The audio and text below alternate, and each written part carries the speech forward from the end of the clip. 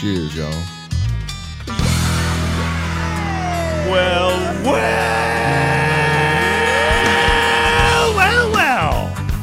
Welcome, ladies and gentlemen, to this fine little radio program and show and podcast known internationally as Smokin' and Toastin'. It is, in fact, the world famous Smokin' and Toastin'.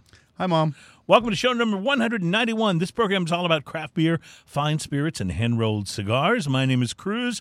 My co-host is Ian, Adam on the Wheels of Steel, and we're ready to have a good time. That's the whole crew. It really is. We have Ian back in the studio. Last week you were in Tucson and visiting your brother. I was. And you came to us from a what looked like a very interesting little cigar shop there. So, in yeah, Lounge. there's a couple interesting things about this particular cigar shop. First off, there's a door right by the patio that I was sitting on, sitting outside, but that's kind of facing the street, and I assume most people don't walk into that door. So the door that you walk into in this place walks directly into the humidor. Really? That's a outside. different configuration for It's a really shop. weird, Yeah. considering, like I said, I think I mentioned last week, it was a whopping 8% humidity there.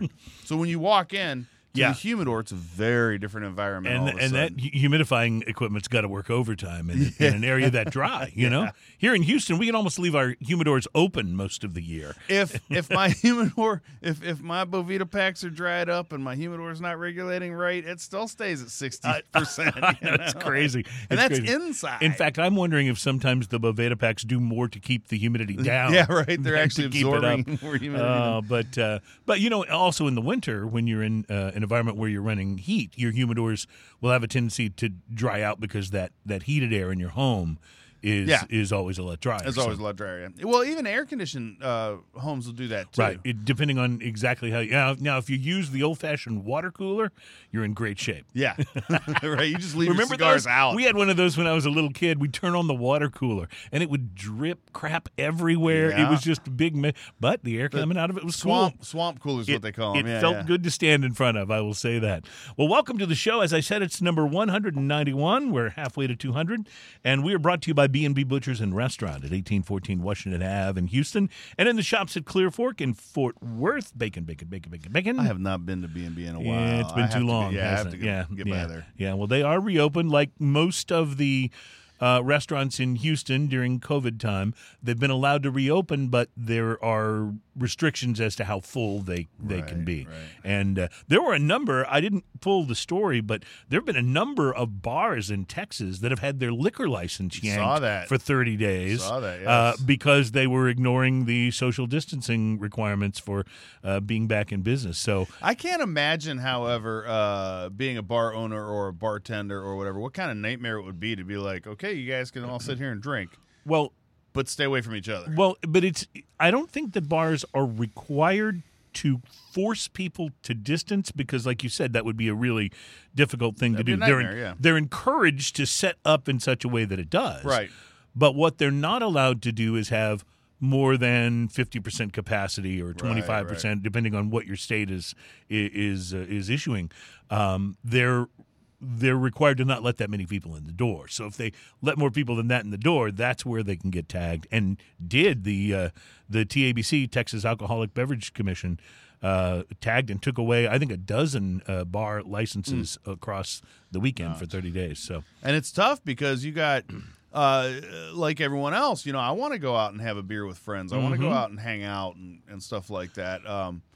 But you can't really. Well, even in the studio here, we're 6 feet apart. And that's one of the nice things about how the studio was laid out. We realized we can go back into the studio. We just have to, be careful, and the quality's better than the Skype shows. And so it makes some sense. But anyway, it's a crazy world out there, continuing to be crazy. Some of my favorite bars are not even open yet. They're still still have paper on the windows. I'm wearing my New Potato Bar. Oh, now is Paul open? Is he? You know what? I haven't been there in a while. I think he's open. I think he's open at a very small capacity. But Paul has a unique kind of bar because he's got a big outside. Because his inside's so small, you just go in there and get a drink. No one hangs out in there anyway. So you go in there, you get a drink, and then you have this huge outdoor area. Right.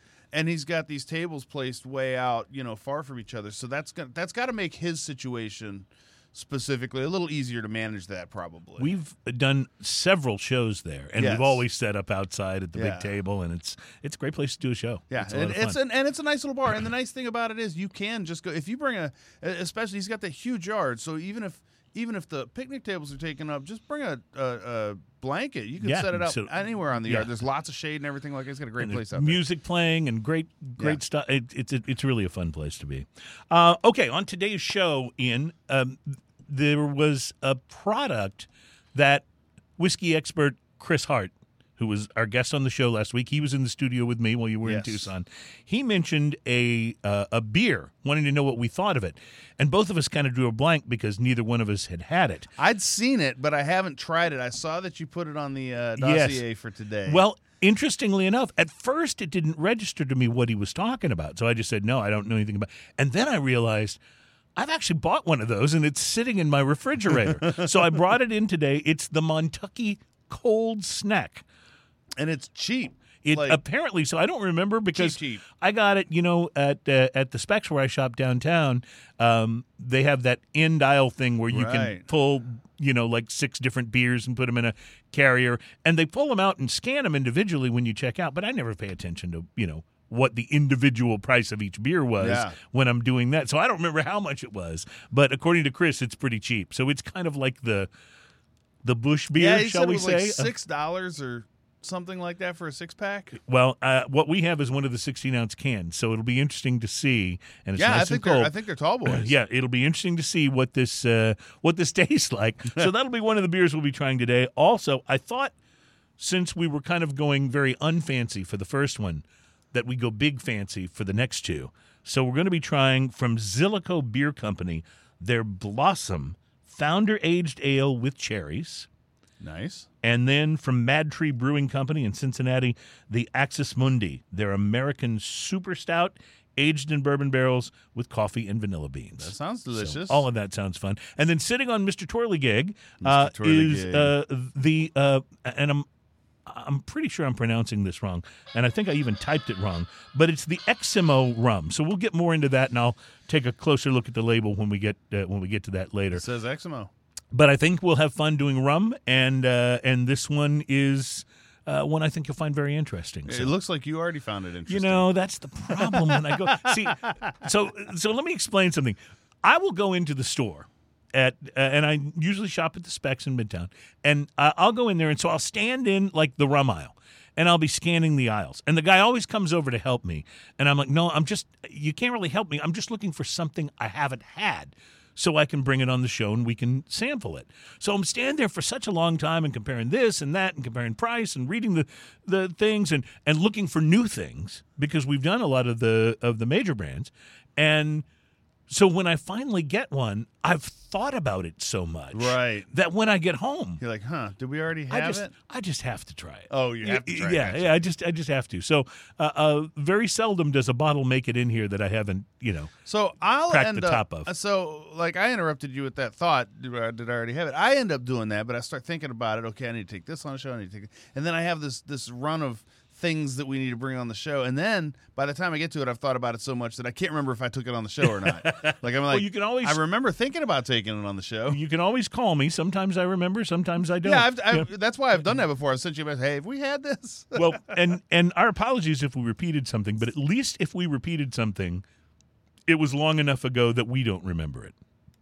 Nice. You know what I'm saying? So at least maybe you heard that show. Maybe. So I'm sitting here looking at the comments here. And Trey Boring popped in and says, "How you doing today's guy?" What's hey up, Trey, how you doing? We miss you. I hope to see you again pretty soon. Also, I wanted to tell you just a little something fun. Is when we were in Arizona, we went down to Tombstone.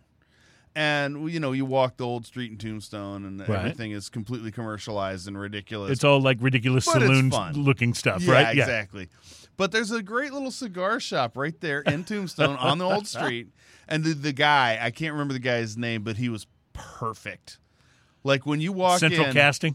When you walk in and you see this guy, that's the proprietor of the cigar shop. He is the guy that you expect to see. That's awesome.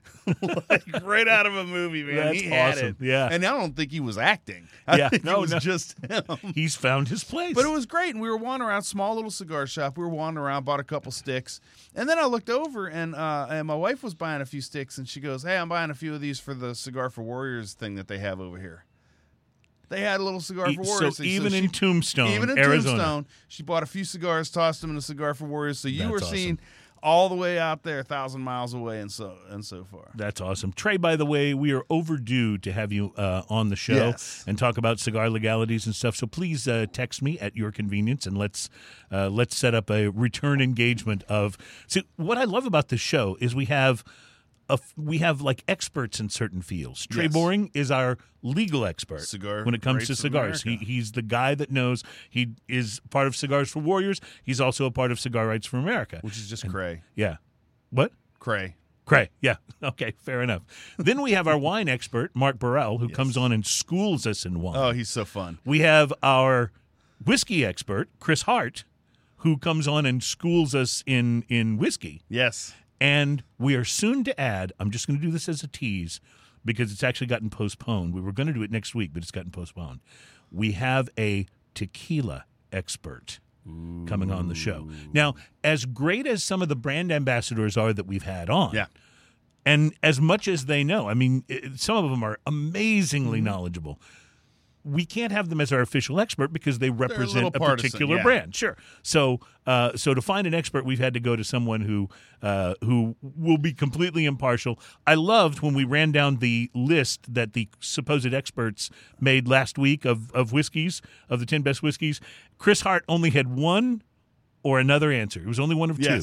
It was either 100% or that's garbage. There was no in between, and I love that about him. He's he'll say that. Well, so one of the things I like about some of the experts that we've had on, like Mark and Chris and these guys, is they're not afraid to go into the you can actually afford this range. Right, exactly. And be very divisive about that and say, okay, like at this price range, these are great and these are garbage. You know? Right. And let's face it, a lot of experts, air quotes for those who are audio only, a lot of experts are kind of snobs about the thing. Well, it's real easy to be an expert about cigars when the only cigars you're buying are over $20. Sure, if you're smoking nothing but Padron Anniversarios, you're an expert on high-end cigars. That's right. But which JR alternative would you smoke? That's That's a thing. And by the way, I got a little pack of JR alternatives recently. I will be reviewing one on a show very soon. So, I think they're worth I think they cost me about $1.50 a stick. That's awesome. So how bad can it be to not at least get a 5, right? That's the way I look at it. Well, speaking of cigars, I'm curious, Ian, if you smoked anything interesting lately. Speaking of budget friendly, I walked into Casa de Monte Cristo this morning. It's right around the corner. It's so easy. Those guys are so nice. And Steve is awesome. Yeah, Steve's always awesome. When you run into Ken once in a while, he's awesome. Ken's great. And I looked around, and he had a lot of he had all the Viejos in stock, by the way. Nice. I wanted to buy a bunch of those. But I decided, you know what? Today I'm going to go budget. Today I'm going to buy a small, inexpensive cigar. It's 50 cents over our lawnmower price. This cigar costs 40 cents. It's $5.40. I chose a Southern Draw, Quick Draw, Petite Corona, Connecticut. Now, I love Southern Draw. I mean, they've got quality cigars, so I'll be interested to see what their less expensive cigar was like. And I haven't had any of their less. They have a whole Quick Draw line, and so I decided to try something like they have the Quick Draw Madura and the Quick Draw Connecticut, and I thought, well, I'll try the opposite of what I would normally grab. Okay, right. So you went Connecticut. So I went Connecticut this time, and picked it up and thought, okay, it's Petite Corona, so it's a 4.5 by 44. Cigar. It's a really nice looking little cigar. It's got some veins on it. It's not like your super slick looking amazing cigar, but it's got some veins on it. Connecticut wrapper, Nicaraguan binder and filler, light brown, somewhat veiny wrapper, closed foot, pigtail at the head. A little bit soft in spots when you're feeling it. Not super firm, and a couple soft spots, which Which, and sometimes you can think, okay, well, if it's got soft spots, it might burn uneven or it might, act a little weird, something like that. But more on that later. The pre-light sniff was pleasant, sweet spice, cinnamon, tea leaf, and slightly earthy notes coming through right off the nose. Sounds good. The pre-light draw, I used a clip. It was effortless draw, slightly citrus, more of that tea leaf, sweet cappuccino. Maybe a little espresso kind of coffee flavors coming in, and light cinnamon just on the aftertaste. That was pretty nice. The initial light was a burst of campfire and green peppercorn, with like lemon tea and poppy seed backing it up. It had a lot of different things going on in it. I just want to point out that your tasting notes on cigars have gotten much more like in depth since we started the show. Well, when we started good, you'd say, hey, did you smoke a cigar? And I'd say, yeah, cigar good. So I've gone at least... This is my point. You've gone from there to sort of cigar snob category. You're getting not just pepper, but green peppercorn. Believe me, I love it, but I'm a cigar snob too. And yeah, the peppercorns have a different flavor, and they hit your tongue in different places. Yes. Like black peppercorn's definitely up front. White peppercorn's way in the back. Green peppercorn's kind of in the middle there and has a little bit different taste. So the first third of this, poppy seed tea leaf up front, followed by campfire and latte, because it had a little creaminess to it. So I thought latte. It had the coffee, but definitely had the little creaminess. Finishing with white pepper and citrus, flaky ash, perfect burn though. Like it burned perfectly. So the soft spots did not cause a problem. The soft spots were a little alarming at first, but it burned perfectly. That's great. The second third of this cigar, lemon pepper goodness moves up front. Tea leaf still prominent. Poppy seed shifts to a sweet kind of cashew nuttiness. Latte with a kiss of marshmallow and pepper on the finish. It was very interesting flavors going on, and this is one of those cigars that made me sit down and stop and really try to taste through it. Right. Flaky ash, perfect burn. Nice. Absolutely perfect burn. I never tended this thing. Wow. The last third of this, surprising amounts of smoke were coming out of this. Like it's fun to blow smoke rings with it and stuff like that. The sweeter notes moving forward on the last bit. Normally on a cigar like this, usually you expect the pepper and the strength to build up a little bit, but the sweet notes moved forward. And the pepper and citrus ramped up on the finish, but not really that big. It never got quite to full strength. I would say this is a medium strength cigar overall, but maybe on a medium minus. Flaky ash, perfect burn. I smoked it down to my thumb, just about perfect burn the entire time. Never tended it. At $5.40, a great little cigar. It smoked a little fast is the only thing that I could even complain about it. And that's not much of a complaint because it was 40 minutes, something like that. Which isn't bad, yeah. No, not bad at all. As long as smoking fast didn't cause it to burn too hot and give you harshness. And that was one of the things. It never built up. It never hot boxed. Is that what we used to call it? It never did that thing. It smoked well, stayed lit when I set it down. $5.40, I give it a 5.5. Nice. Easy. A little bit better than what you're paying for. Great for all around, just sit around, smoke a cigar, and a great little cigar that's inexpensive that you can actually really sit down and dive into the flavors on. And let's be, totally honest. During this time of economic turmoil, and some people getting their, their salaries cut, or maybe maybe you kind of work for yourself. There's not as much business as there used to be. Finding good, inexpensive cigars can be a real big deal because this may not be the time where you can go and splurge on a box of Opus X or something. You know what I mean? So, absolutely. Well, I went with something relatively inexpensive, not quite as inexpensive as yours, and I was actually a little surprised when I saw it. I expected it to be $1 or $2 more, and it was the Brickhouse Maduro Robusto. Now, the Brickhouse. Before they came out with the Maduro, it got like one of the top cigars of the year in 2010, and so then they released the Maduro, designed to be a little bit spicier and a little bolder. So it was a really nice looking cigar. It had a pretty wrapper, a very well shaped cap. It was wrapped in a Maduro Brazilian Arapica. Let me try to pronounce this right. It's the Aripiraca leaf. Aripiraca. Aripiraca leaf. I'm not super familiar with that strain of tobacco right. or how to pronounce it. I thought I could do it, but clearly I was overestimating my ability. Anyway, that's a Brazilian wrapper, Nicaraguan binder and fillers. Pre-light on it was leathery, a little bit of sweetness in the note, and I used a punch. I lit it up. The first flavors were all earth and spice. The pepper was on the finish, so it wasn't just this immediate Nicaraguan pepper bomb, right, which was interesting. And as it smoked, I got some real serious notes of cocoa. Some nuttiness started to come through. There was a decent amount of complexity to the cigar. The construction wasn't bad, but it wasn't quite as good as I would have liked. The burn was a little uneven, as you can probably see in the pictures. I don't know where we are in the pictures right now, but thing is, I had to touch this thing up and relight parts of the wrapper a number of times during the smoke. Wow. You know that thing that it does where part of the wrapper will be burning, but the last, say, quarter or so of it is just out? Yeah. And so you have to go touch that up, and then maybe that burns faster than the rest because you've just lit it. So you're constantly chasing the burn on the cigar.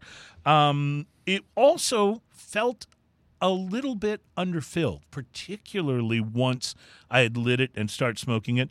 There were a couple of soft spots. It burned a little faster than I was expecting. You know, I've had some Robustos that'll be like an hour and a half smoke. Yeah. This one was not that. It burned a little faster. The speed of the burn wasn't enough to keep it from being enjoyable, but I just got the impression that it would have been more complex and more delicious. You would have gotten a better sense of these flavors that I was getting if it had been filled a little tighter. And I know this is probably an inexpensive cigar in the Brick House line, just like the one that you were smoking from Southern Draw was a more inexpensive cigar. I know that the cigar factories will often use their lesser experienced rollers on what will ultimately be the cheaper cigars, and the ones that are going to retail for, $12 a stick plus, they're going to put their very best rollers on it because you don't want to pay that kind of money for a cigar and then be a little disappointed. So the cigar was medium-bodied. It felt a little stronger maybe than medium, but I think that may have been from the burning a little bit hot due to underfilling. It didn't become harsh, but I think that maybe, again, the burn just kept the flavor from being quite as nuanced as it could have been. Overall, I enjoyed it. About $6 a stick, so just a little more expensive than the one that you had. I felt like it was good, but it didn't quite hold up to other cigars that I've had in the price range, so my price to quality is a 4.5. And it wasn't bad. I mean, I'm not saying I wouldn't even buy one again and smoke it. Maybe the fill would be a little bit better on that, and I'd get a little more out of it and feel like it was totally worth it. But as you guys know, the price to quality, if we give something a 5, we're saying you got exactly what you paid for. I didn't quite feel like I was smoking a cigar that was as good as some of the other $6 sticks that I've had. So that's why now this is one of those differences that we have with the way we talk about cigars versus cigar review sites, because we just talk about our experiences and we give this is just what happened to me. Right, and what's funny about that is probably about a year ago, I think I actually reviewed that same cigar and gave it, I believe, over 5, probably a 6. Right. But I didn't have any burn issues with it. It burned beautiful, and I found it to be an absolute chocolate bomb. Well, see, there was lots of cocoa that I could get, but I just felt like if it had been filled just a little tighter, that I would have gotten more complexity. I would have experienced those flavors a little more fully, and I'd have probably come away saying this was a great $6 cigar. Well, I can only hope, as it stands, that maybe you accidentally got one bummer. Well, yeah, because I've had pretty good experience with Brick House in general. I have as well, although this is the first time I've ever smoked the Robusto, but I've had good experience with them as well, and certainly they've been lauded in the cigar magazines and won some decent awards. So I'm not in any way saying that I don't like Brick House cigars. I didn't even not like this one. I enjoyed it. Yeah. But it just wasn't quite as good as I think it could have been. And so well, and it can be distracting if you're trying to think about the flavors and everything, but you have to keep relighting. So that can be distracting. Absolutely. So we're going to take a quick break. When we come back, it's time for the Montucky Cold Snack. Coming right up. That's going to be fun, I think, and hopefully informative. That's coming up. Plus, we do have drinking news today, and we're going to talk about, my friends, 30 beers that changed America. So that should be a fun Awesome. list to go through. So it's Smoking and Toasting, and we will be right back. Thanks for hanging with us. 30 years that changed America. That's someone who can't pare down their list. Yeah.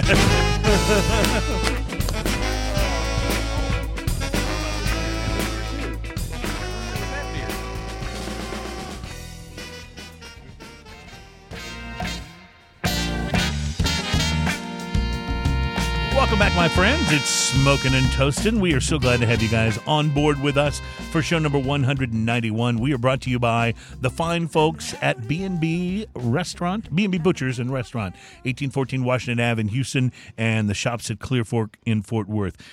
Ian, I know you're not like the world's hugest sports and NFL fan, but you may have heard of Ken the Hammer Hamlin. Ken Hamlin was a former NFL safety. He was a Pro Bowl safety. He played for the Dallas Cowboys, also played for the Seattle Seahawks and the Indianapolis Colts and the Baltimore Ravens over his career. A lot of athletes wind up moving around a lot this year. Anyway, he was in the NFL for 8 years, and in the middle of his career, he stopped at a gas station and decided to buy a cigar. And so, because he was making NFL money, he bought the most expensive one they had in the humidor. Turned out it was a Padron 1964. Nice. So that cigar. was his first smoke. And he became a really passionate... I bet. He became a really passionate cigar aficionado. And he ended up at the Pro Cigar Festival in the Dominican Republic and met Manuel from La Aurora. And their whole relationship continued over the years, and he is now releasing a cigar with La Aurora, which I just thought was an interesting piece of news. His lawyers, by the way, initially dismissed the early suggestions for naming the cigar the Hammer or El Martillo, which means hammer in Spanish. So he came up with the Arrival, and that's what the cigar is called. So if you happen to be in your cigar shop and you see where the La Aurora stuff is, the Arrival, and maybe check it out. I'll be on the lookout for one. Yeah, I'll check that out. Maybe we can smoke it. So, okay, I will confess that I don't know a lot about the Montucky Cold Snack, but we're about to know more. And I scanned the can. There's not a whole lot of information on the can, but they do say something about it being the unofficial beer of, is it Montana or Kentucky? I don't remember now. It says it the unofficial beer of, I think it's right towards the top there. There, it's in that print right there. The unofficial beer of Montana. Of Montana, okay. The unofficial beer of Montana. So I like that. We're like the unofficial show of America. That's right. I mean, you right. can be unofficial for anything, you know. So I'm going to point out that when I cracked it open, I wasn't real impressed by the initial smell from the can. And Chris Hart wasn't necessarily saying this was great, but he says he can drink it. So, and you know, he's got pretty good taste when it comes to beer. Although, was he saying that he would drink a Busch beer? I wouldn't drink a Busch beer. I trust his tastes in spirits. Yes, for sure. In beer, we've had some questionable talks about beer. Yeah. Well, I'll just point out. Oh, it does not have a good smell. You made a malt liquor face, is what you just did. It's got a funk to it that's not good, not a good funk. You just made a malt liquor face. That's exactly what you did. So, like, is it just me? Like, am I the only one? Well, I'm not getting it. I'm not having nearly as strong a reaction as you did, but I do kind of smell what you're talking about. Bad. Well, let's see. Something in there. Because there's some things that you smell and they're not that great, and then you taste them and they're just fine. So that's like when I opened the can. That was the first thing that hit my nose, and I was like, Is it poisonous? No, it reminds me of some of the flavors that we had during the light beer blind taste test, where we were testing a lot of the sort of general market light beers, like the Bud Light Lime and some of those. It reminds me a bit of that. This is lame. Yeah, it's not very good. This is lame. It's refreshing. I'll give it that. I can't get past that thing. It's a. Does this make us beer snobs that we don't like the Montucky Cold Snack? I think I'm not allowed to like this, or I think I'm allowed to not like this one. Is what I was trying to say. But yeah, and you know, I'll drink Lone Star. Yeah, I like Lone Star, actually. I think Lone to Star's okay. There's a few yeah. beers in that realm of beerness that I can drink, and they're okay. And it's not Miller Genuine. That stuff's bad. Have you ever had a Pearl? Or Yes. This reminds me a bit of Pearl beer. Yeah, I mean, here's the thing. Like, there's almost no carbonation in this. Right. So it really tastes like a cold, flat. Like, have you ever opened like a macro brew lager and then stuck it back in the fridge because you didn't have time to drink it? Yes, like if you got a Miller Lite sitting in the fridge that's been there for like 5 or 6 hours. and then you come back to it. Totally. It reminds me of that. It's that smell that I was smelling is dissipating a little bit. Yeah. Or maybe I'm just getting used to. Maybe I'm getting nose blind. Your palate is adjusting for you, trying to help. I mean, it's not like once you get past that smell thing that I had, it's not totally offensive. I don't think it's good. It really doesn't say much on the can except that 8% of their proceeds are given back to local causes. They say recycle, don't be a jerk. 16 ounces of refreshment. They do point out that it's a lager. 16 ounces of water is pretty refreshing. And they say proudly supporting LGBTQ organizations and causes. So I think all those things are good except for the fact that the beer isn't. Well, there is that. I got to be honest. Chris said he liked this as I'm going to mow the lawn or whatever. I'll take Lone Star over this any day. I'd even take a Busch beer over this. There's more flavor. More beer flavor. Yeah, I mean, this is not. I mean, and it could be too. That's just not a beer for me because obviously I don't. Lagers for me are not my favorite style. Although I really like a lot of the craft lagers coming out. Mm-hmm. Who makes this? Montucky, I think, is the name of the company. There's not much information on the can, and I probably should have gone on the internet. Maybe if Wiki Brian is with us, he can research Montucky Cold Snack for us. Brewed and bottled by Montucky Cold Snacks, La Crosse, Wisconsin. Mm-hmm. So my question is this: if they're just called Montucky Cold Snacks, and this is Montucky Cold Snack, that kind of sniffs to me like, and I haven't looked this up at all. But that kind of sniffs to me like remember when we were looking at the bottles of malt liquor, and of course, Old E was brewed at Old E, and Steel Reserve was brewed at Steel Reserve. Yes, and they had the exact same can and everything like that, and they were both obviously owned by AB or one of the big guys, right? The other one, St. Louis. Anheuser-Busch. Oh yeah, so But anyway, this reeks to me of that. This also, the can is ambiguous enough like that to where it's also like, remember the Walmart beer or beers like that? Oh, yes, when Walmart did their craft line for about 5 minutes. Yes. Remember, we looked for those. We could never find them. We really wanted to try them. Well, and that reminds me, by the way, Trader Joe's has their own line of craft and pseudo-craft beer. Now, we should try some of those. I want to tell you, I've actually tried a couple of them. Yeah? And the couple of them are passable and drinkable. And I know that because I got a buddy of mine who lives around the corner. He works at Trader Joe's. Okay.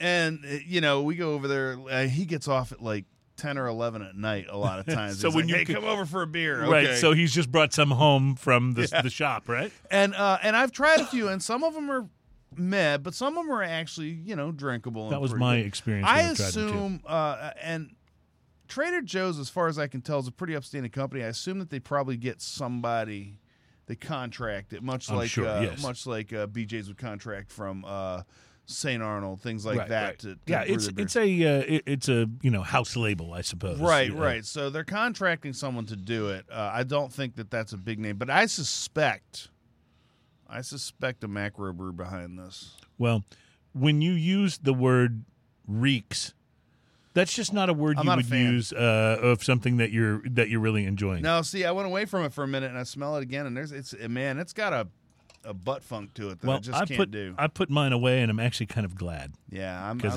not finishing mine. All right, so now we're going to move up to some good stuff, or at least we hope it's good. I haven't tasted either of these Chris beers. Hart, there's your review. You asked me about it last week. There's your review. Now you know. Zillico Beer Company's Blossom Founder Aged Ale with cherries. You think we're moving up on the potential quality scale? We're going up at least a rung or 7. And then the Mad Tree Brewing Company Axis Mundi, which is what they call an American Super Stout aged in bourbon barrels with coffee and vanilla beans added. So we have all of that to look forward to.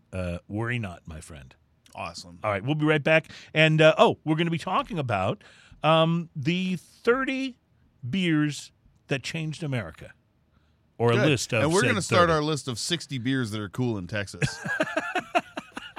You're saying the list is a bit long, is what you're saying. 30 beers. 30 beers that That's changed someone America. who just can't boil down there. I could come up with 5 beers that changed America. Well, that's easily. You know what that is. That's a couple guys who sat down and said, "Oh, but what about this one? Oh, we have that to one. include we those have to guys. Include that. We have Yeah. to include that." All right, we'll get to that list when we return. It's Smoking and Toasting, show number 191.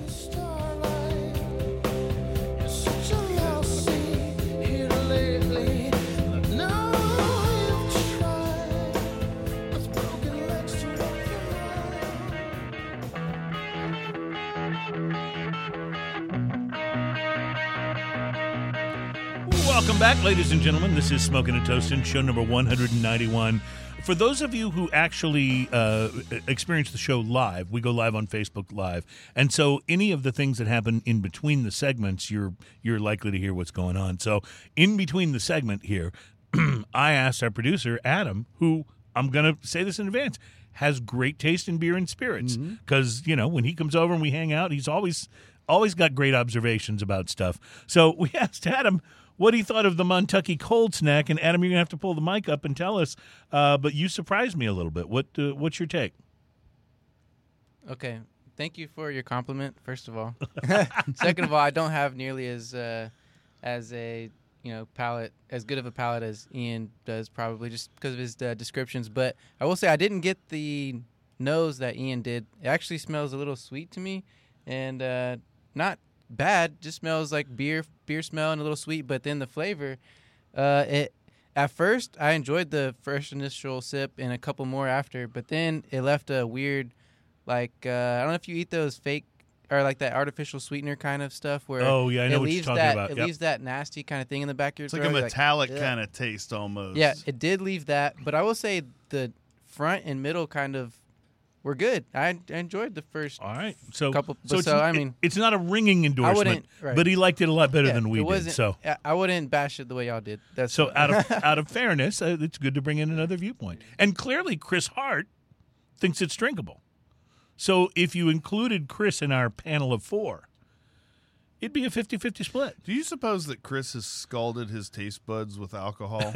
I think. Well, his favorite. Do you suppose Chris Hart can't actually taste anything that's below 40%? I was going to say, his favorite spirits, whether it's whiskey or rum, his favorites are all overproofed. Oh, I know. Yeah, those are always the ones he likes the most. So, yeah, it's possible.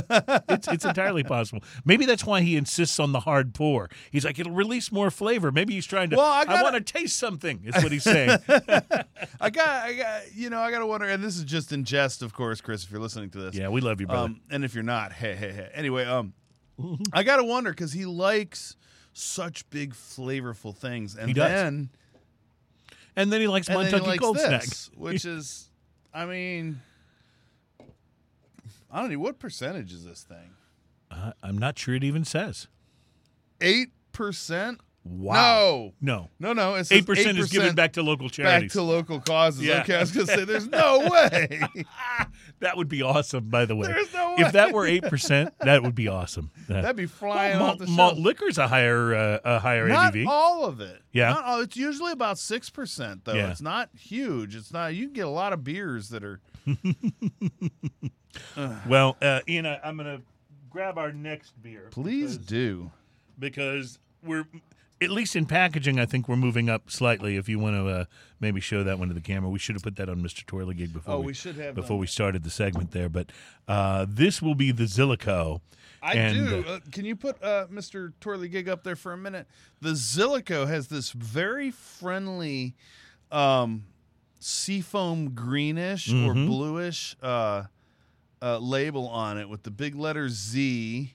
And then some little squiggly lines going across that look like water, like make it look like a Z in the water. It looks like the color scheme of my friend Dave and his wife Gwen's guest bathroom. That's what it looks like. I mean, and I love their guest bathroom. It's awesome. It's very modern. Very modern and very soothing. Yes, which we may need after the Montucky We're going to need a couple snap. more cups, by the way. I have some here, and I will pass them to you. Let's go ahead. You want to get this started while yeah, we're talking? I tell you what we'll do. You take a look at that, and let me. You get that ready, and let's hear that pop. Ooh, that was nice.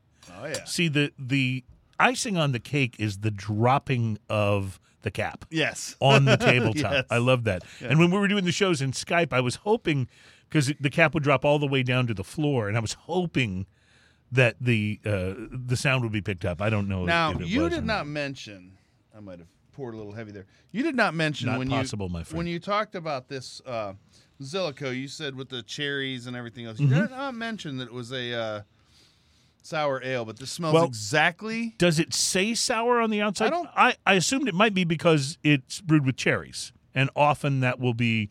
Yes. You don't get a lot of sweeter beers or non-sours that are brewed with cherries. True, but this smells exactly like what I wanted it to. Okay, that's good. That's good. It says, "Ooh." Oh, Fawdry Ale. Okay, it's a founder. I think founder. I think that's the word founder, but it's spelled with DRE on the end instead of DER. Yeah, Foundre Ale. Ale with cherries. Okay, cool. So it Floral, smells a little jammy ambrosial. Yeah, ambrosial, okay, which means with ambrosia. With it, right? Or. It's interesting. 5 gallons of Montmorency cherries, 100% re-fermented in this bottle, unfined, unfiltered, unpasteurized, served cold, open with caution. Ian, I did not open it with caution. So this on the nose makes me think of a farmhouse ale with a lot of cherries to it. This smells great in the room. Yes, it does. But it's got a little bit of that funk on the nose of a farmhouse ale. You know what I'm talking about? Yeah, a little over-ripeness. There's a little banana in the background. Right.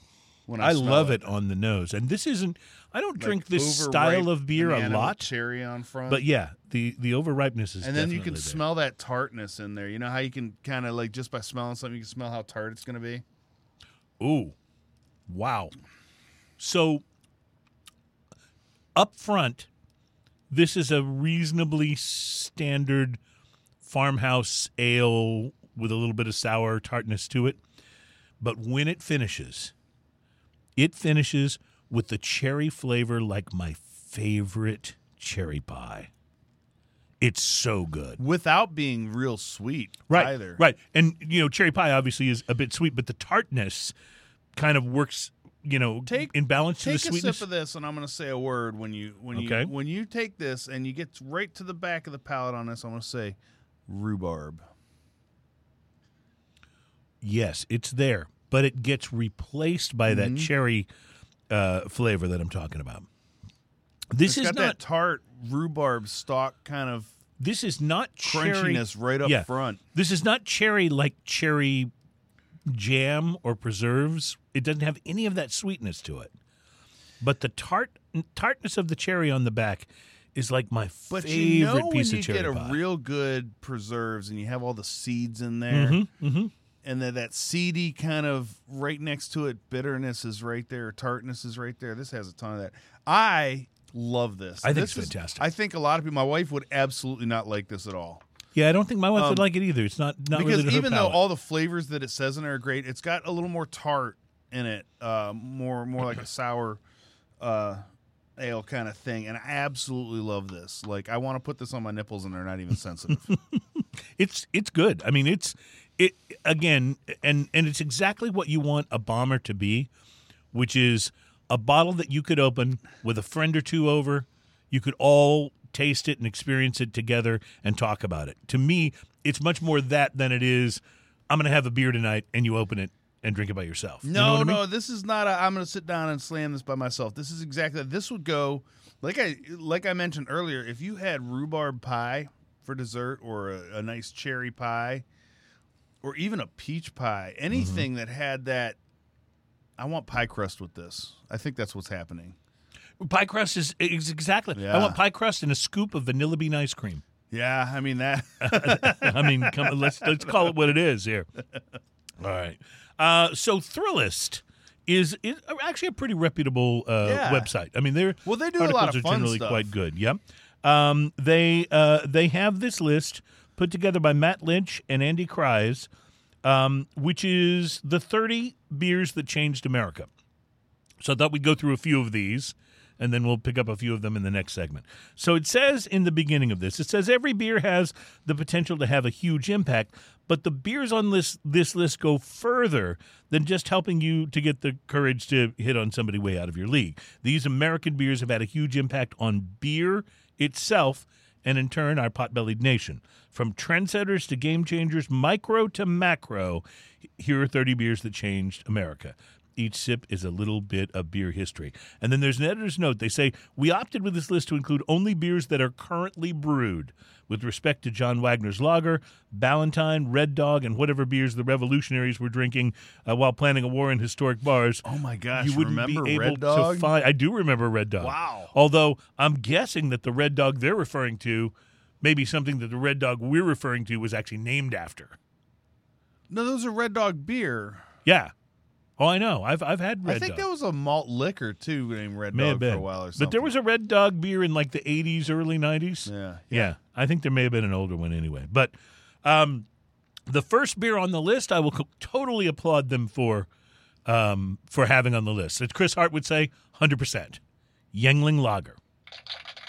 All right, very good. They say what it changed. Yuengling has survived a lot, including the Civil War and Prohibition. Think about that. Yeah. It's old enough that it survived both of those things. It's the oldest brewery in America. 5 years later, it's still, 5 generations later. It's still in the family. It helped shape the very fabric of Pennsylvania through industry and influence. It's America's first example of a beer dynasty and part of America's blood. And by the way, you can't buy it in Texas, which bums me out. You can go to Louisiana and buy it. Yes.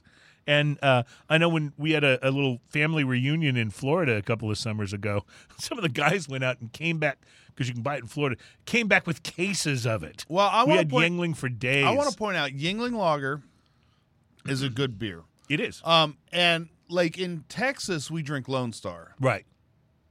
Lone Star is kind of the Yuengling of Texas. But it's not as good but it's not as good Yuengling. As yeah, and Yuengling is just a better beer. And Lone Star, I'm not trying to knock Lone Star, don't get me wrong, but Yuengling is just a better beer. I lived in Philadelphia for a while and really got a great taste for They also make one Yuengling. of the best porters out there. And they have great little, if you're in the Philadelphia airport, there's a little Yuengling bar there.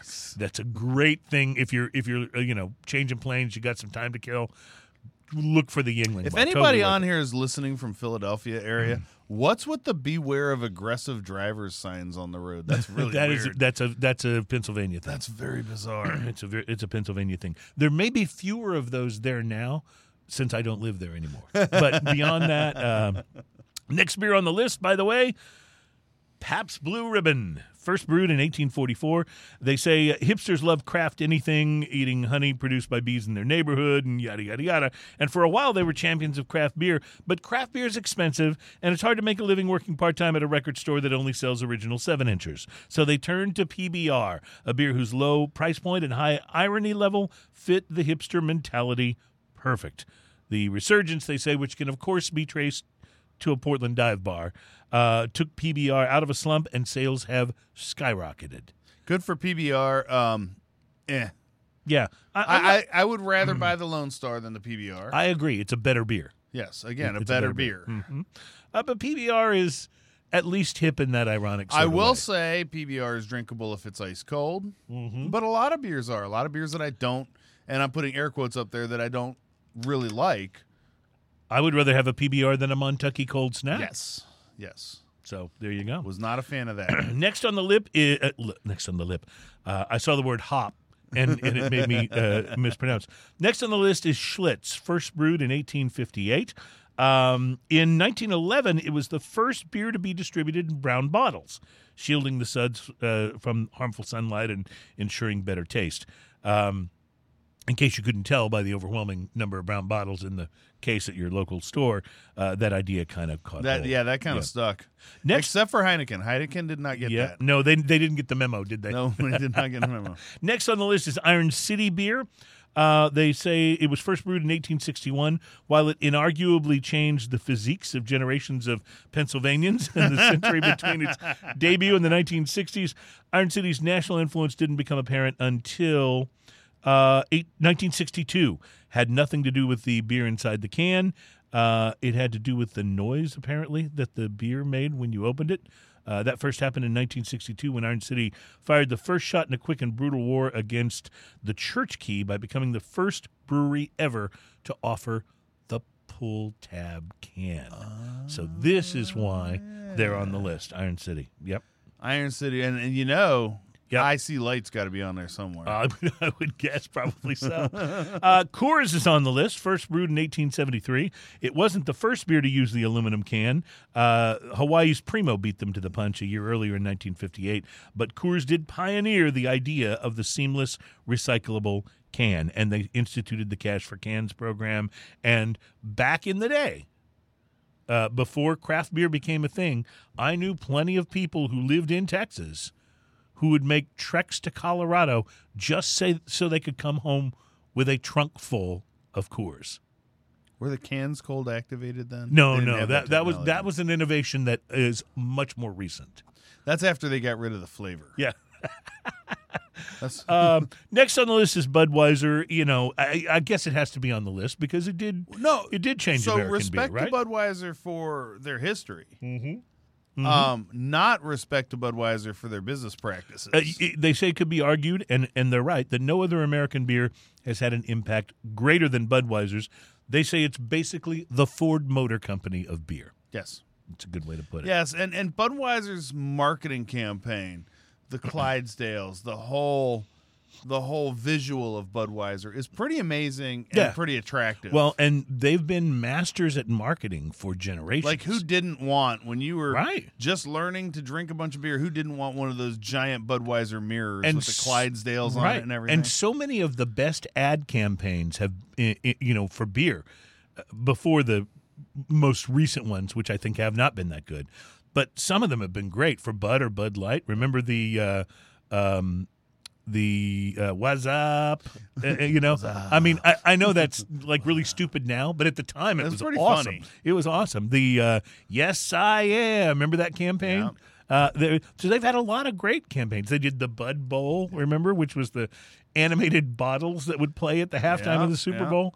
They've been marketing geniuses. And again, it's not their history. Like, their history is mighty and amazing, and we owe a lot of beer knowledge and the way they made their beer consistent and everything like that. We actually owe that to some of those big companies like Coors and Budweiser. It's the marketing is amazing. I mean, who didn't want to have one of those Budweiser pool table lights next to their dogs playing pool tapestry? Remember Spuds McKenzie? I had a Spuds McKenzie towel. They took the penis off Spud McKenzie. They actually used a girl dog. They used a girl dog for Spuds, yes. Spuds, because I remember this. They didn't want the penis there. All right, we'll come back to more of this list later, but I will just say this final thing about Budweiser and Anheuser-Busch, that you can't hate on them. You can't hate on them too hard, because they will probably soon own your favorite beer. Everything. Yeah, they'll own everything. Bruce Stark says bartended a local bar in the early 70s, sold more PBR than everything else combined. I believe it. I believe it. All right, we're going to take a break. We'll come back for more of this list, and we're going to come back for some rum. And I will have Ian read the label and tell us exactly what this rum is all about, since you're closer to the bottle. So we'll come back for some of the rum, and we still have some American Super Stout to go on the program as well. Plus, we'll close out this list. It's Smoking and Toast, and we'll be right back.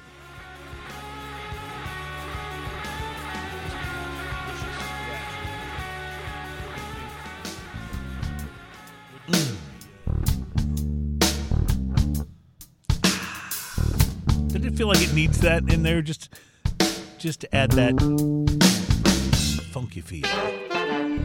Welcome back. It's Smoking and Toastin'. Yes, we are so glad to be on show number 191. We are brought to you by the fine folks at B&B Butchers and Restaurant, 1814 Washington Ave in Houston, and in the shops at Clear Fork in Fort Worth. Ian's about to open a bottle of rum. That was nice. That was nice. Yeah, that was pretty Once good, again, wasn't the high-tech sound effects continue here on Smoking and Toasting. While he's pouring, I'm going to go through a few more of these beers that are on the list of the 30 beers that changed America. Up next is Natty Boh, National Bohemian. Now, Ian, I lived in the Washington, D.C., Baltimore area for a while, and Natty Boh, based in Baltimore, is, for lack of a better way to describe it, it's kind of like the Lone Star of Baltimore. That one I've never tried. And it's not as good as Yuengling, not as good as Lone Star, but it's still worth washing down a cold one if you're at the corner bar in Baltimore somewhere. The reason I think, though, that they're on this list is because they forever altered the beer landscape in 1943 when they became the first brewer to make their beer available in six-packs. Oh. So that was their... One of the great things about Natty Boh, though, is the huge lighted Natty Boh sign, which you can see when driving through Baltimore. And it just...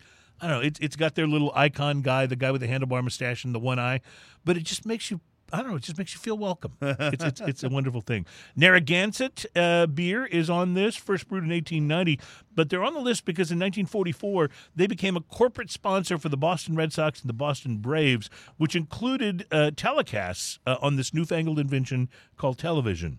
And considering that televised sports is now probably one of the biggest ways to sell beer to the public, and represents about 57% of U.S. economic activity, it's proved to be a pretty astute business move. Next on the list, first brewed in 1896, Anchor Steam. Nice. Anchor Steam. Great beer. You applaud and call out Anchor for still producing steam beer, but what does that even mean? Their impact is on craft beer itself. They essentially started the craft beer world. Yeah. Miller Lite is next on the list, first brewed in 1974, and they say just look at the world before Miller Lite and now after. In 1974, every single aspect of American beer changed, from composition to advertising to frat parties. The impact of light beer and Miller can't be understated.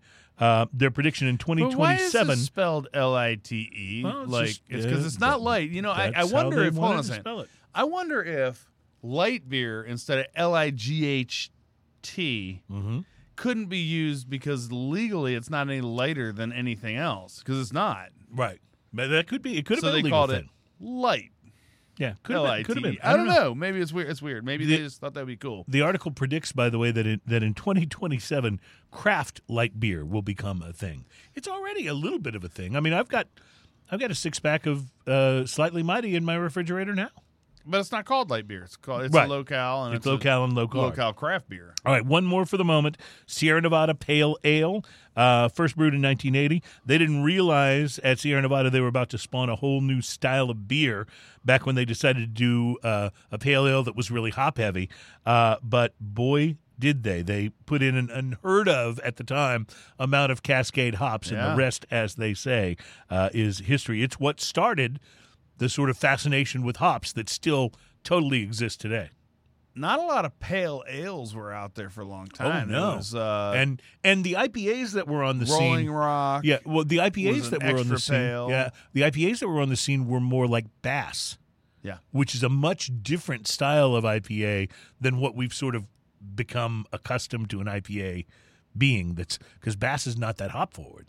So anyway, very interesting stuff. We'll come back to the list, but it's rum time. Ian, you have poured some of the rum. Now I'm going to have to ask you to read from the bottle and tell us a little bit about this Eximo rum. I will read from the bottle. Rum aged 10 years.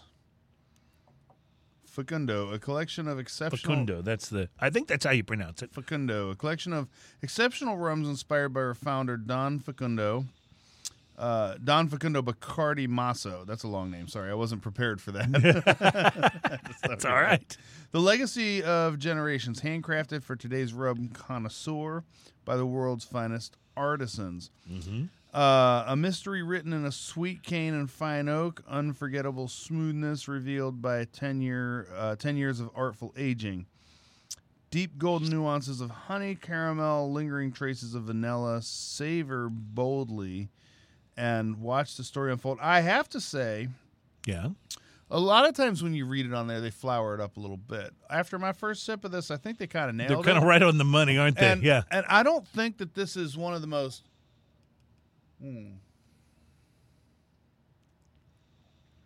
I don't think this is one of the most interesting rums we've had on the show because it is exactly what they said on the bottle, but it is really, really good. Mm-hmm. Like, it does one thing really well, and it does that. The honey is huge. The vanilla is huge. Right, and it really hits in exactly the order that you read it off the bottle. You get the honey, and then you get the caramel, and then the vanilla on the finish. One of the things that I find most interesting about this rum is that on the nose, it feels like it's going to have more heat.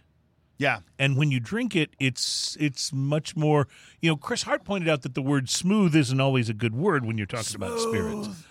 But I kind of like the smoothness here. Well, let's change the word easy to smooth. drink. This has a silkiness to it. There you go. On the palate, it there has you a go. silkiness and a little butteriness to it. But it's funny because after the swallow, that butteriness goes away.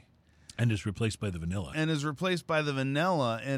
I don't know if you've ever tasted vanilla without sweetener in it. Oh, yes, absolutely. Right. But it's that kind of vanilla, not a real sweetened vanilla. No, you're absolutely right. If you take a bottle of vanilla extract and just put a couple of drops on a spoon and taste it, that's what the vanilla here is like. Right, because the sweetness happens up front. It doesn't finish super sweet, but it does finish with a lot of vanilla. It's very pleasant. The rum sweetness, the sugarcane sweetness, if you will, is definitely up front.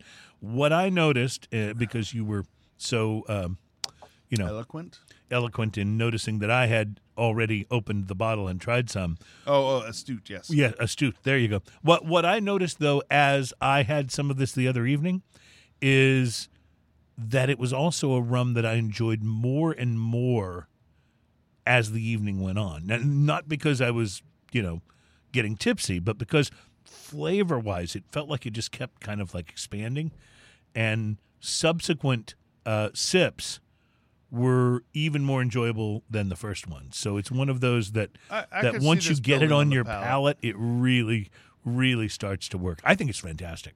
I think it's very good. It's very kind of I want to say one-dimensional, but it's got those components that we talked about, and it doesn't really have much more than that. But it's really good at what it does. So this is a one-trick pony that's really good. It's also a lot sweeter than a lot of rums we've had on here. Yes, that's true. A lot sweeter. That's true.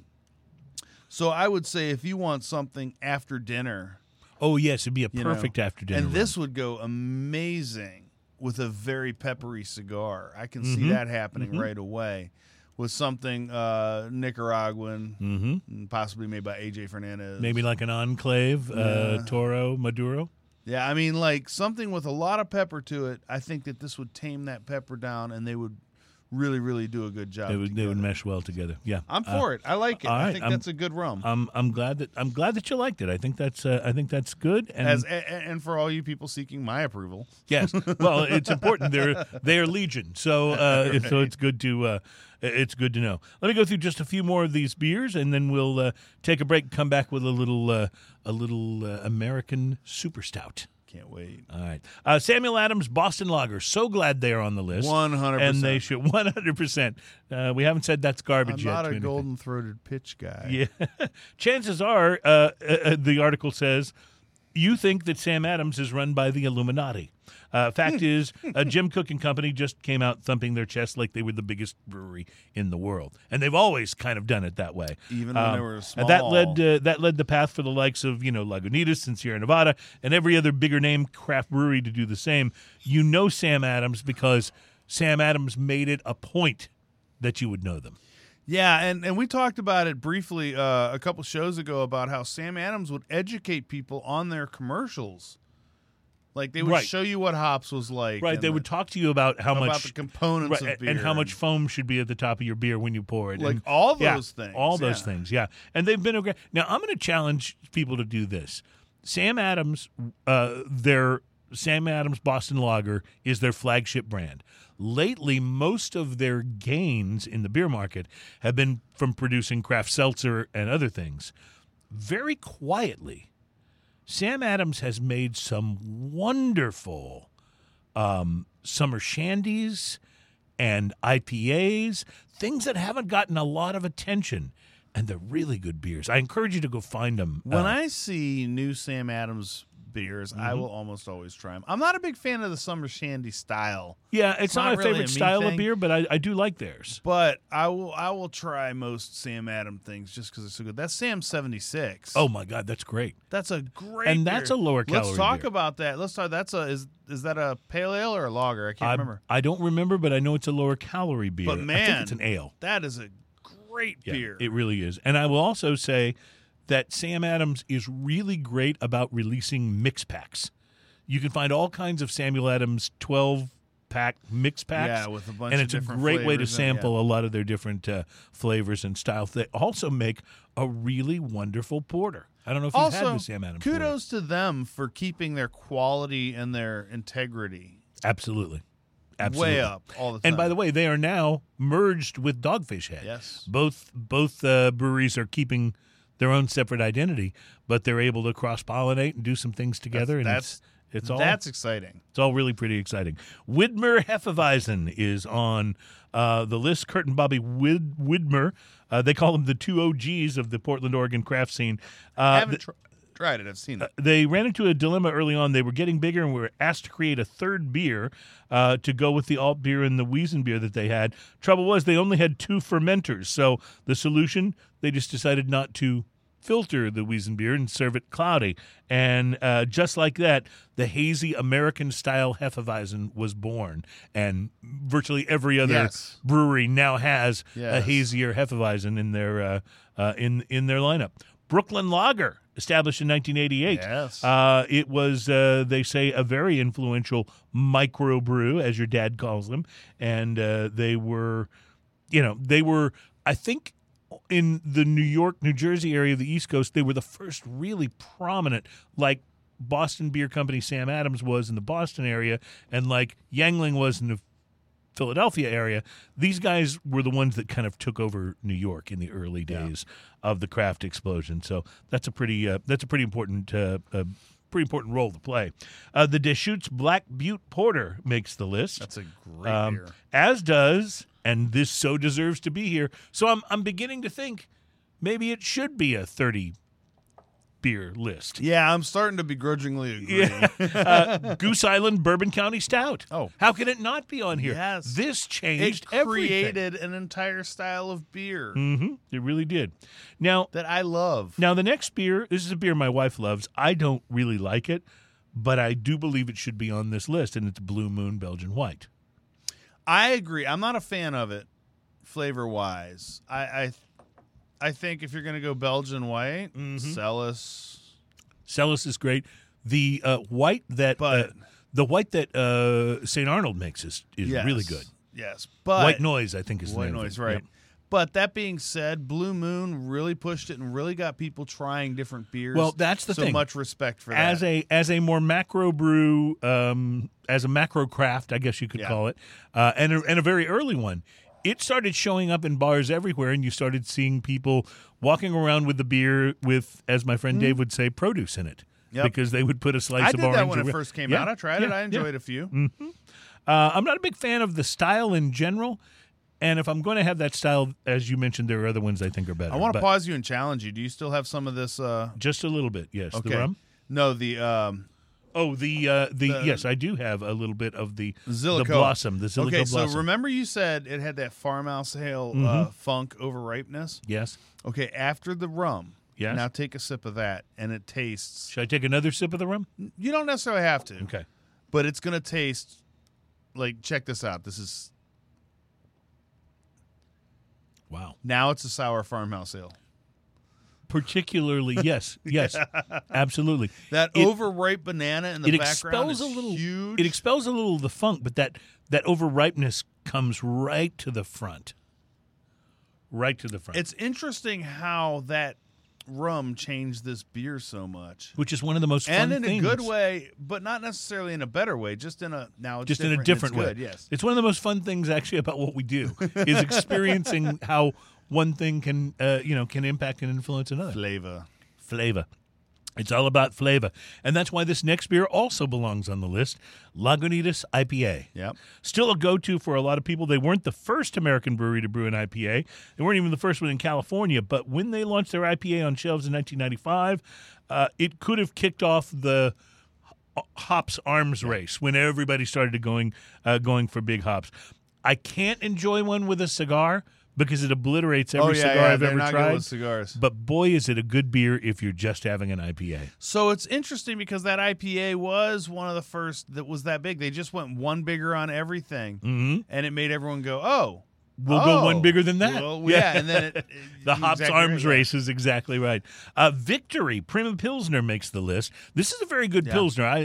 Victory makes great beers. They're from Downingtown, Pennsylvania, so really good. Had plenty of their beers when I lived in the Philadelphia area.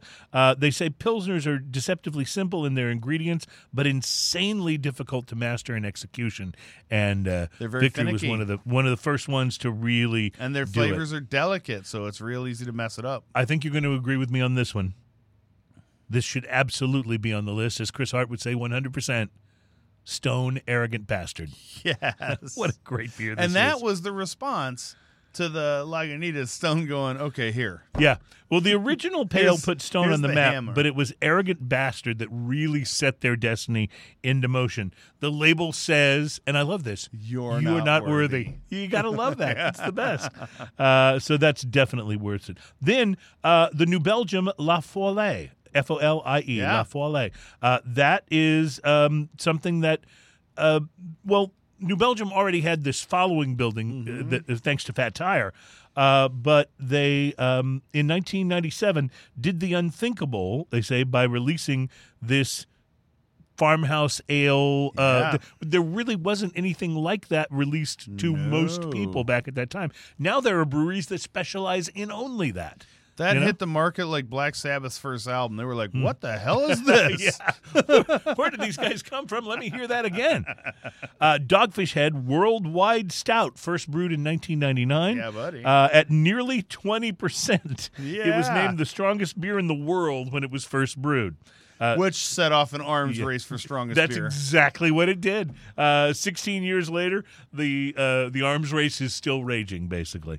But that one's fun. Oscar Blues Dale's Pale Ale makes the Great list. beer. Strictly speaking, Dale's wasn't the first craft beer to be widely available in cans, but it was the first to do so and then become really popular. Yeah. So that's one of the reasons they were on here, and because it is a great beer. Now, I have not had this next one. It's the Three Floyds Dark Lord. I don't think I've had Dark Lord either. They say it's now synonymous with the most legendary release party in craft beer.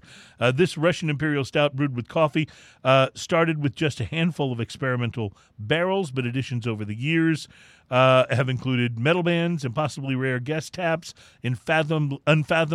unfathomably long lines, and bottle limits, and et cetera, et cetera, et cetera. You know, we So had a it's little bit thing. of that here in Texas for a while with Real Ale's Coffee Porter. Every time Yes. it came out, they had a Coffee Porter release party. And I went to a few of those, and they were a lot of fun. let me ask you this: St. Arnold's limited release, the Bishop's Barrel, the or Bishop's the no, not the Bishop's Barrel, but the other one, the Divine Reserve. Divine Reserve. Is that still a thing when it comes out the way? Because I know when it came out a few years back, like even around the time we started this show, if there was a Divine Reserve release, people would be camped outside the liquor store before it opened, and it would be gone in a couple of hours. I think they're putting out more Divine Reserves than they had before. That beer is I'm so not. good. I might be wrong, We got to get those guys on the but show. yeah, we do We totally. really do. The Alchemist Heady Topper is on the list. Yeah. That certainly has the reputation to belong there, as does Russian River's Pliny the Younger, which was the precursor to Pliny the Elder. And then Leinenkugel's Summer Shandy, which is one of the more well-known shandies, I think, that are out there. I love this next one. It's still a go-to beer for me. The Founders All Day IPA session beer. That's a great one. That's on the list. And When you got a deserves to be company in. like Founders that says, you know what, we can do this too. Yeah. Treehouse Julius is a beer I'm not familiar with. I have to I have to say. But no idea. They say Heady Topper may have kicked off the New England IPA craze by slowly brewing a cult around Heady Topper.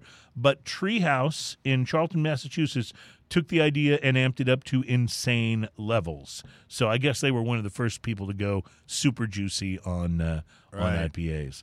So Athletic Brewing Company's Run Wild IPA, which is a low ABV, low calorie, low carb designed, for you to have a beer after your workout that doesn't taste like a Michelob Ultra. There are groups of runners that run from bar to bar to bar and have beers at each bar. That's a thing that they do at night. I don't know how well I would run those last couple of bars. That's what they do. They run from bar to bar to bar and have beers. Ian, I can tell you that's the list. We went through 30. Jeez. And I would say pretty much all of those deserve to be on there. I could maybe name a few more. That's exactly what I was going to say. So maybe our list wouldn't have been shorter. Maybe it would have been longer. Maybe it would have been 45 beers. What is the list you wanted to do? 60 great Texas craft brews? Let's do it. Let's do the list. That'll be fun. 60 great beers from Texas. All right, we're going to take a break. We'll be back for our final segment of Smoking to Toast and show number 191. In our final segment, we will taste Mad Tree Brewing Company's Axis Mundi. It's an American super stout aged in bourbon barrels with coffee and vanilla beans. Plus, we have not done drinking news, so we'll do drinking news in the final segment. Stand by, because the only thing I'll tell you is don't try this at home. Drinking news is next on Smoking and Toasting.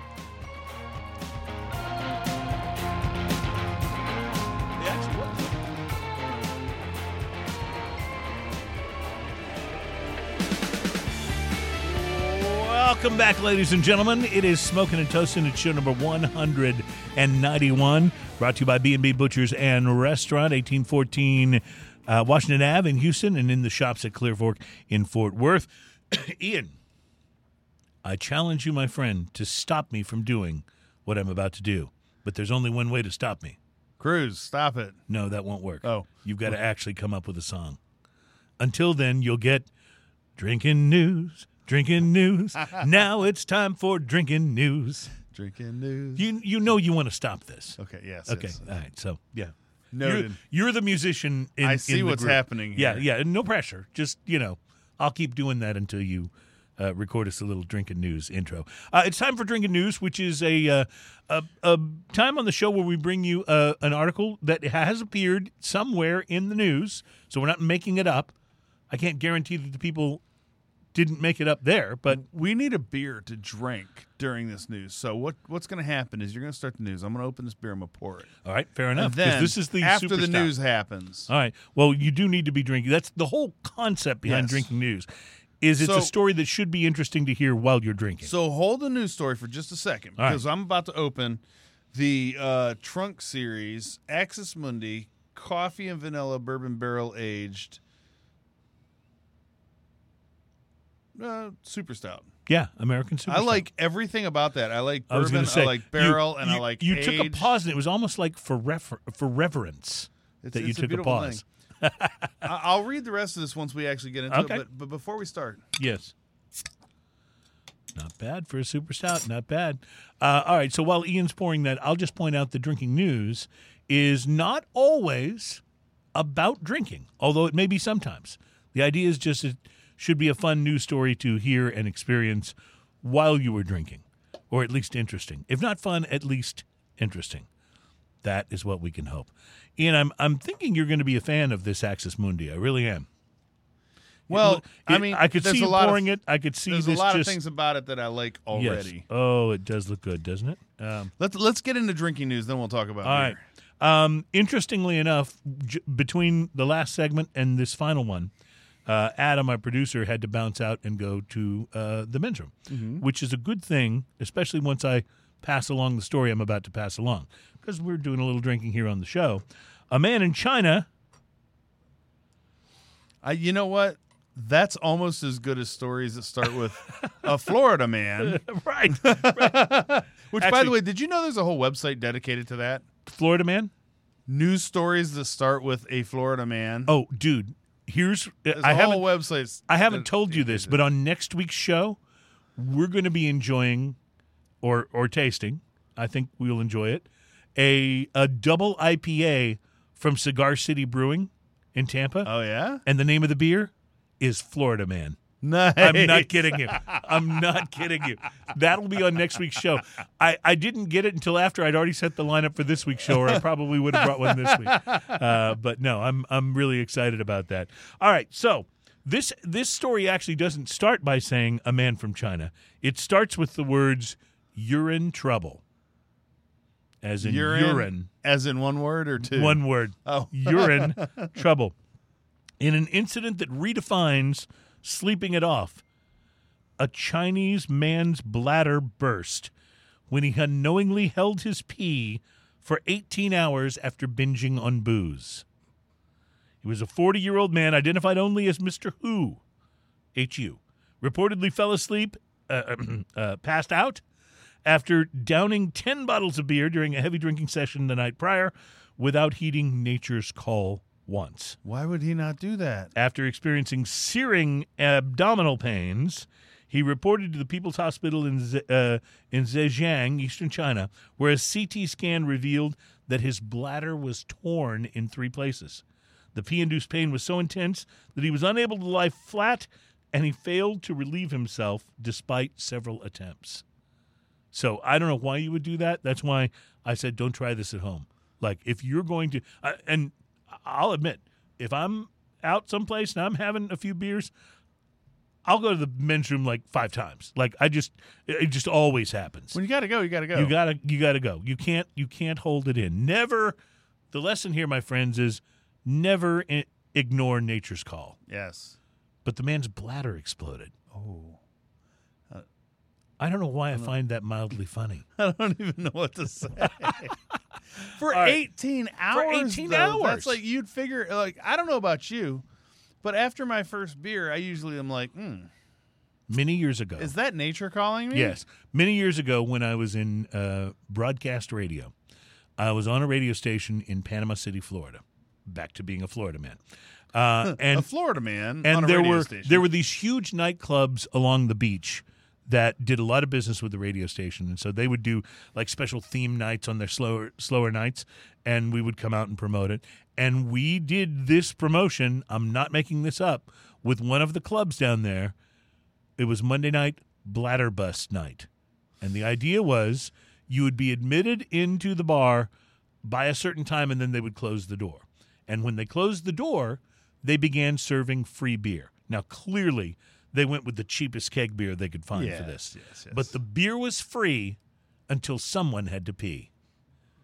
They put, like, police tape across the bathroom doors, and the peer pressure not to break the tape was intense because everybody, if you broke the tape too early, everybody's, oh, man, now I got to start paying for my beers. Clearly, that is by the way, simultaneously the best and worst idea it ever. is. Clearly, it is the worst. I can tell you, it was a disaster. People were peeing in cans and corners. It was not a good situation. Oh, and then my the God. person that finally, broke the tape got practically Everyone bullied. hated him, Yeah, yeah. everyone hated him. This is not the type of thing. I only mention it because I believe it's been long enough that the statute of limitations has now expired. There's no way you could do that legally today. Oh, no. There's no way. No. It probably wasn't legal then, Probably not. but that was. But bladder that was bust in the night. 80s before safety was invented. When was safety invented? Actually, I'm not completely Sometime sure. before the 80s. Ian, I can't Or believe sometime after the 80s. you haven't taken a drink of this. I have of been this yet. waiting. It smells great. Oh man, talk to me about what you're getting on the nose. On the nose, I get a lot of the vanilla bean and the bourbon, Yes. like very bourbony Maybe- right off the nose, and a little bit of the. We've had a number of these bourbon barrel stouts.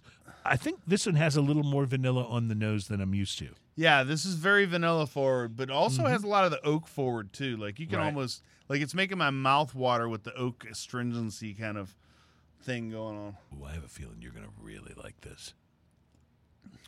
I believe so too. That is one of the best stouts I've had in a long time.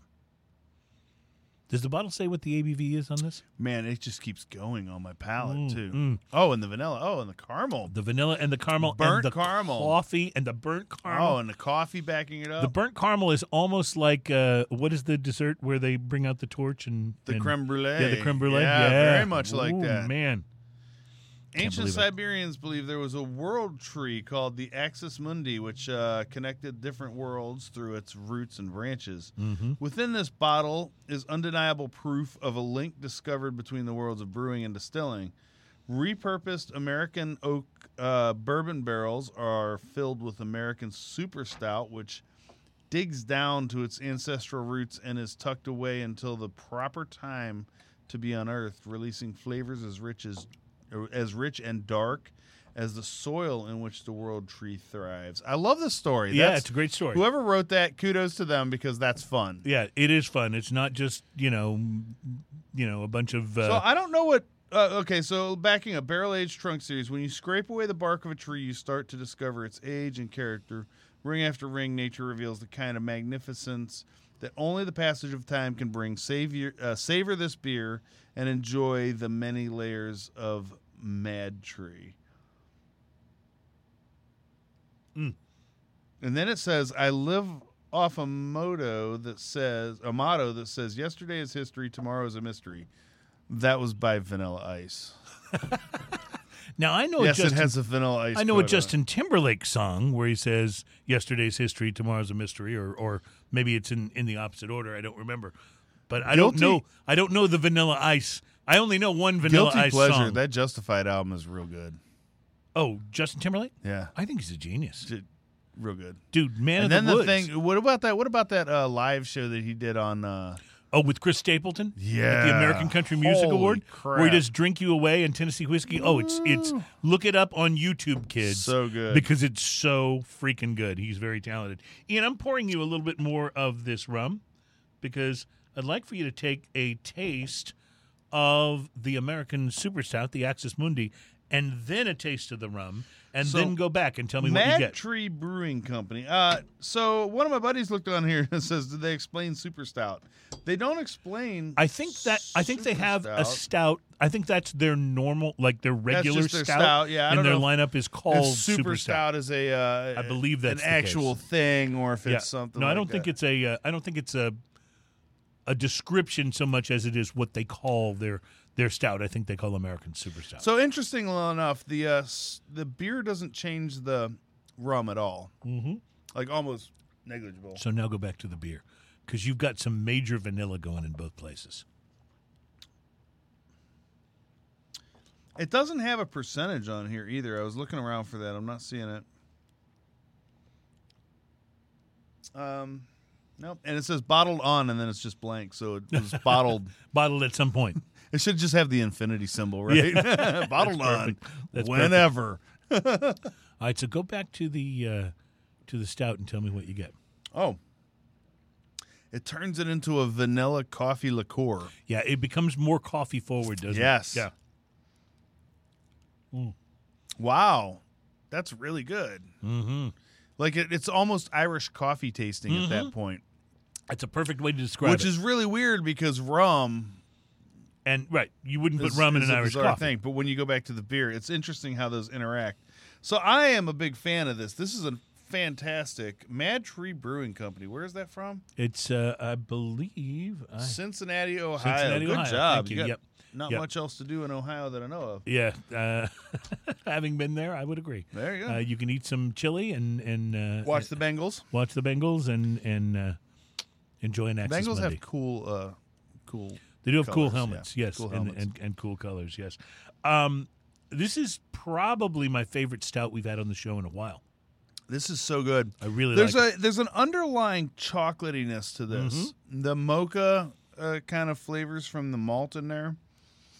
The malt is so burnt caramel, that the mochas, you almost have to taste through the malt, and then after a few flavors, you start getting that chocolatey part of the malt. Well, I will say... But it's a very powdery chocolatey part of the malt. It's really good. When it comes to the finish on this beer, I will paraphrase Celine Dion.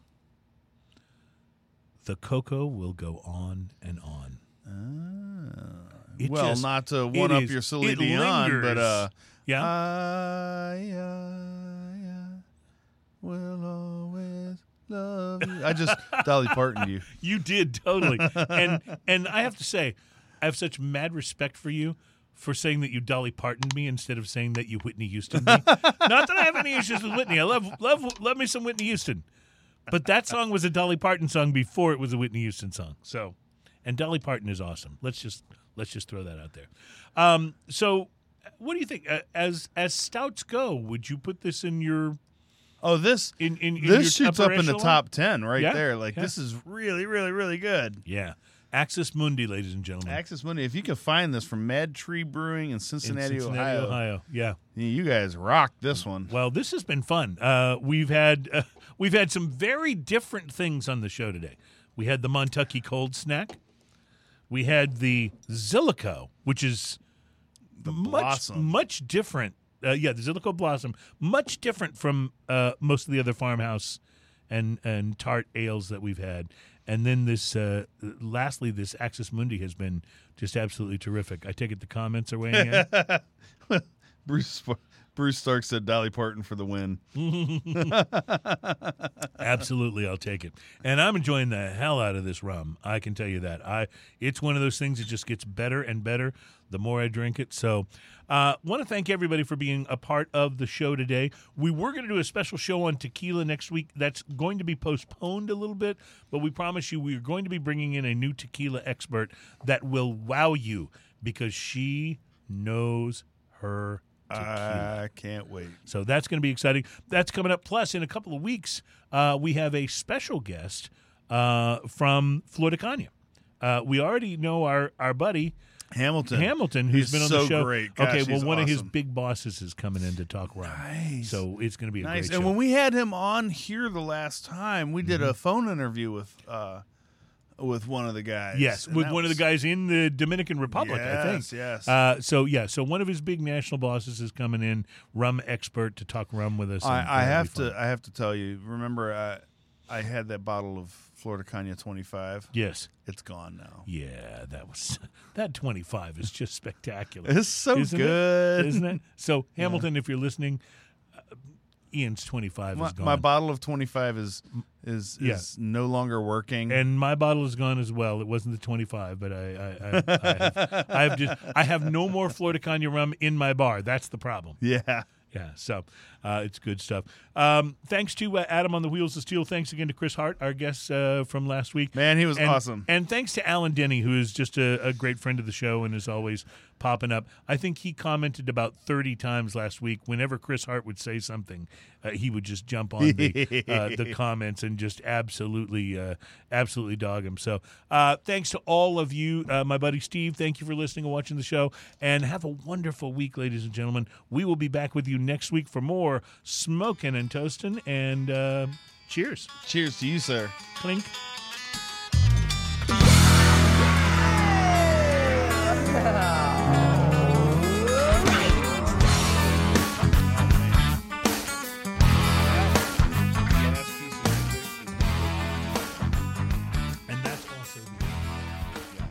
That's what we play after the video.